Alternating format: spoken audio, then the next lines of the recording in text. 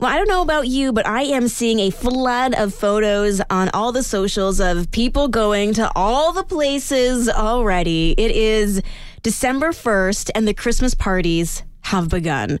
And then, of course, you have to figure out, who do we go to house-wise, or are we hosting Christmas? And maybe your family is ahead of the curve and you already have this figured out. But for some, you have to make sure that you are setting healthy boundaries.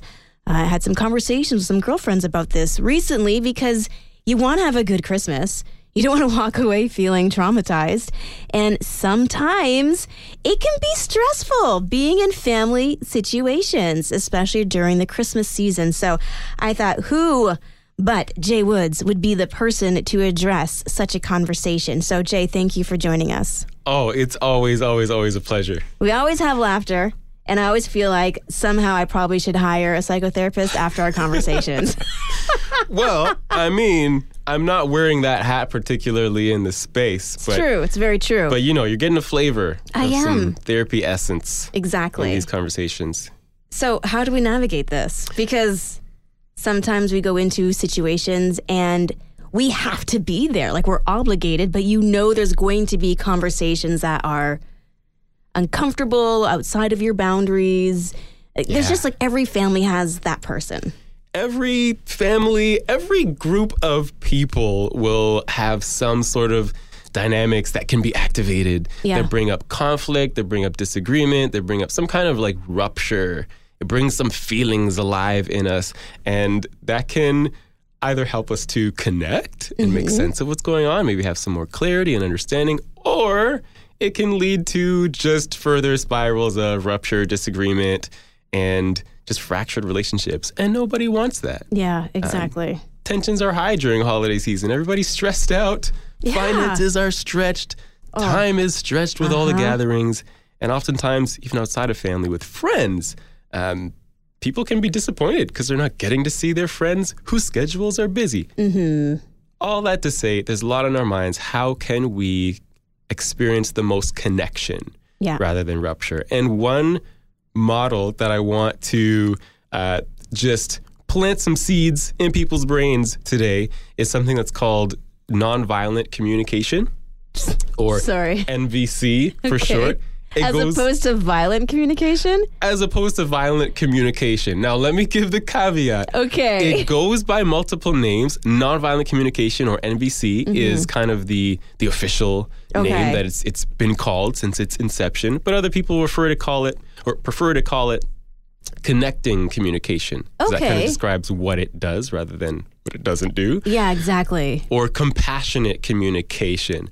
But at its core, nonviolent communication is meant to be an alternative to violent communication. When you say violent communication, though, I'm thinking there's going to be a full-on brawl during the Christmas dinner, and like who's fighting over the turkey legs. It's Royal Rumble. Somebody's getting suplexed into the coffee table. Exactly. Yeah. So we could think of it as an alternative to that, sure.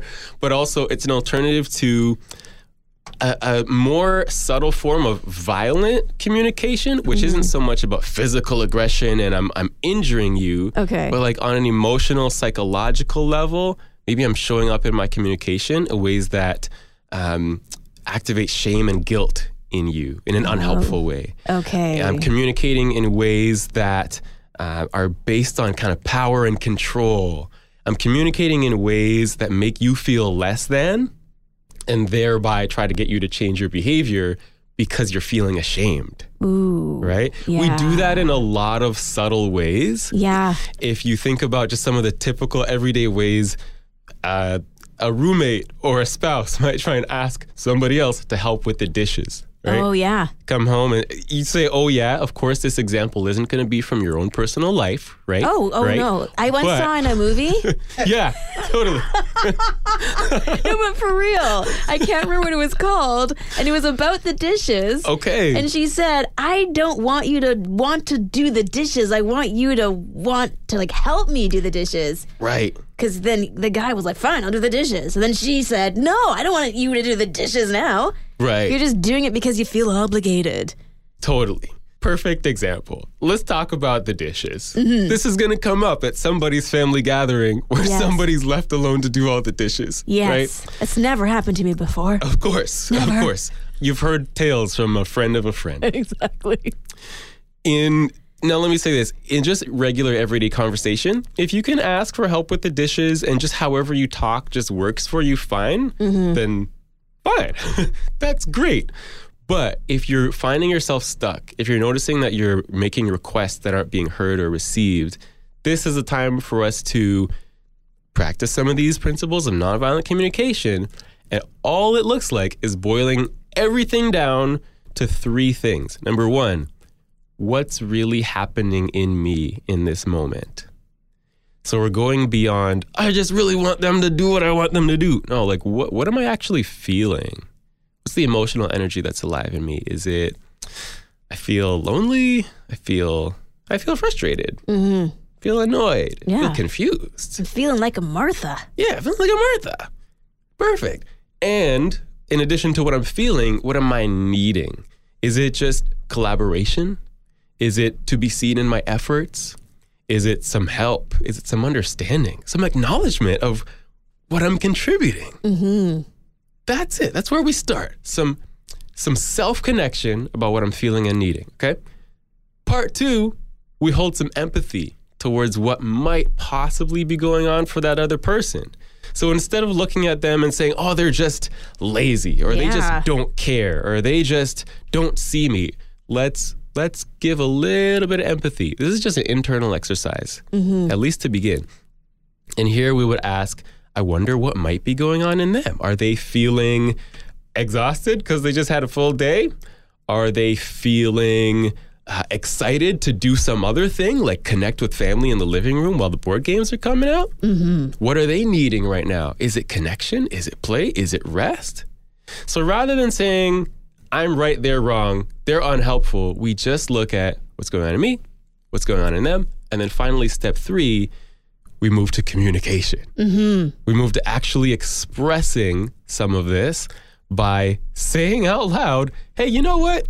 I noticed when I saw you come in the room and not help with the dishes that I felt frustrated because I needed some help. I'm guessing maybe you're feeling excited to go watch a movie or play the games or whatnot. Let's find a way where both of our needs can get met. Oh, wow. That's mature sounding. Isn't it? I would just unplug everything. Well, you can't play with it now, so you might as well do the dishes. Right. Okay, I really wouldn't do that, but sometimes in my very dramatic brain, like you envision these things and then it blocks you from being able to, connect with how you're really feeling because you're thinking about how I want to respond. Yeah, what I want to get them to do. Yeah. That will then resolve my feelings. But in the communication of that, we're actually enacting more harm to our connection than help to it. So we're centering the connection, centering the understanding. What's happening in me? What might be happening in them? Let me express that. Amazing. I love it. This is going to be a phenomenal tip for us to use this Christmas season. Jaye Woods, who's in the house today, thank you so much for sharing your knowledge today. Anytime. And for those who are interested, just go on the internet and look up nonviolent communication. Tons of helpful videos and resources to help you contextualize that in your life.